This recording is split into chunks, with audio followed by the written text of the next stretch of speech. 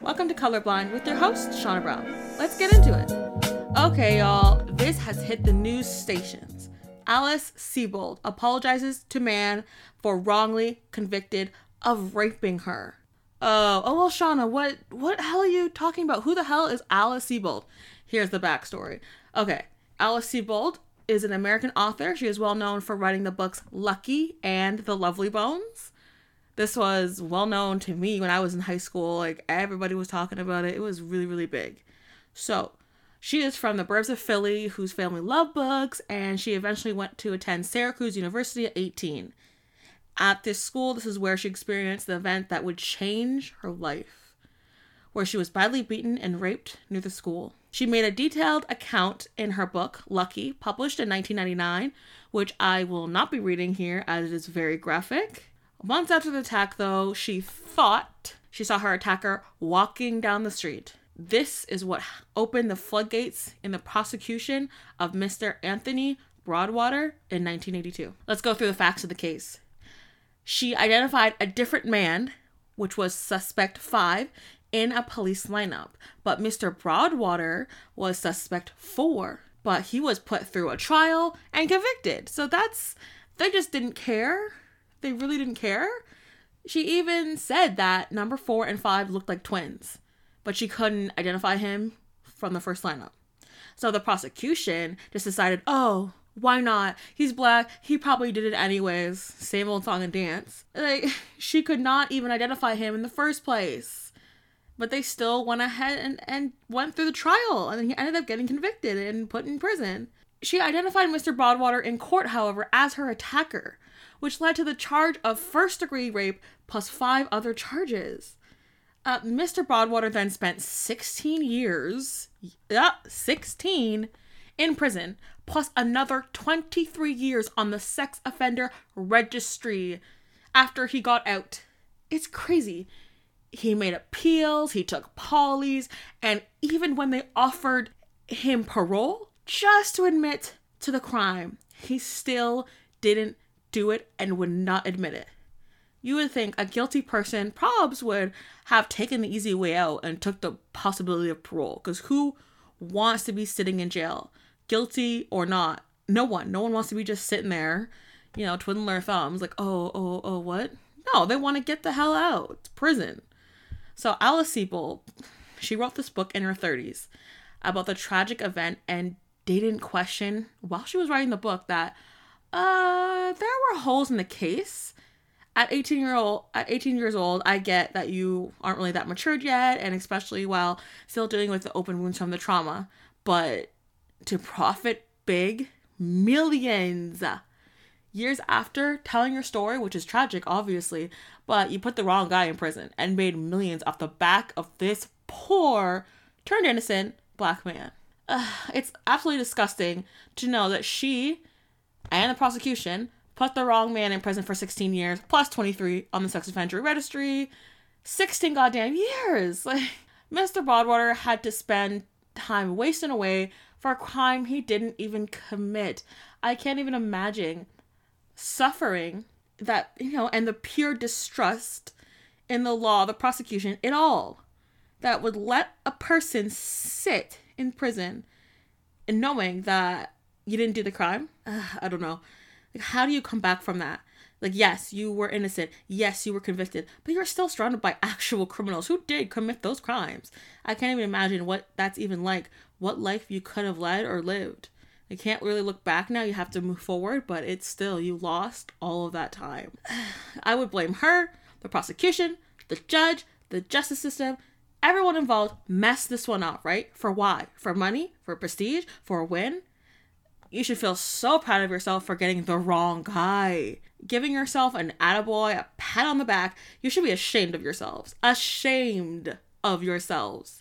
And of course, the media believes the white girl outcry, so if they say what happened, or they run with putting an innocent man in prison, they say, I guess, since all the parties involved, from the prosecution to the judge, said it was him, right? Because we believe everything that comes out of all the prosecutions and the lineups and the judges and everything.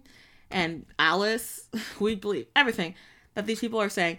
We know that this man raped her. We know it to be true. And look what happened. Now he's an innocent man out of prison. I don't know. I thought back then, like, there was real investigators and media looking at all the facts before releasing a false story of a wrongly convicted man. I guess not. What is even real anymore? Is media even real? Is what people say even real?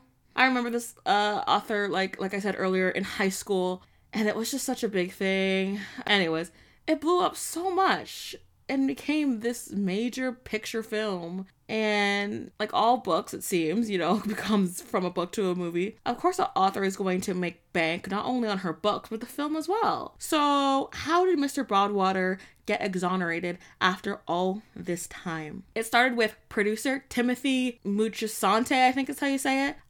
This guy wanted to make a movie adaptation to the book Lucky, hence the title. So he did some digging, some investigating, because you have to fact check before you're gonna make it into a movie, right? And well, the case fell faster than the decision to convict Mr. Broadwater. He had to go and contact private investigators and defense lawyers, and eventually Mr. Anthony Broadwater got his life back. After all this time and stigma attached, he got his life back. And her public apology, verbatim: "I am sorry, most of all, for the fact that the life you could have led was unjustly robbed from you, and I know that no apology can change what happened to you and never will." I mean, that's not really enough. You put a guy in prison for multiple years and you made money off of it. It's not like you put a guy in prison that you maybe thought raped you and then didn't make money off of it. Like, yes, you're going to deal with that trauma for the rest of your life, but on the other hand, she got money. So it makes it even worse that she got paid off of this. And yes, the trauma did happen to her. We understand, but you got the wrong guy. There was too many leaking sieves up in this case, for real. It is absolutely disgusting to know that she put the wrong man in prison for 16 years, and Mr. Broadwater had to spend wasting away for the crime he didn't commit. I can't even imagine the suffering and pure distrust in everyone. I can't imagine. How do you even come back from that? How do you live with knowing that you're innocent and you have to sit in prison, knowing that you are innocent and there's nothing you can do? You did the appeals, you even got offered parole, but you can't admit guilt when it's not there, right? I don't know. I hope he can live some type of life and enjoy what he's got left, because you never can go back to what you lost, but you can always be grateful for the time that you have now. So I hope, I don't know what's going to come after this. Like, if he's going to take litigious action against her or what. But I don't even know, to be honest. I don't even know if they caught the real guy. So the real guy is still up and living up in the world? I didn't hear any news or any articles or anything saying if they actually caught the real guy. So he is still at large after all this time. Who knows what he's done? He could have just, did that one crime and disappeared. We have no idea. So I'm hoping they can figure that out. And I think, I think I saw in either one of the prosecutions or something, one of the investigators say they may know who it is. Well, if you may know who it is, go get his ass. Like, are you kidding me? A guy sat in prison for not committing this crime. Go get this man off the street. I'm done. I'm done. As always, I'm going to end this episode with a quote. "I have learned over the years that when one's mind is made up, this diminishes fear. Knowing what must be done does away with fear." Rosa Parks.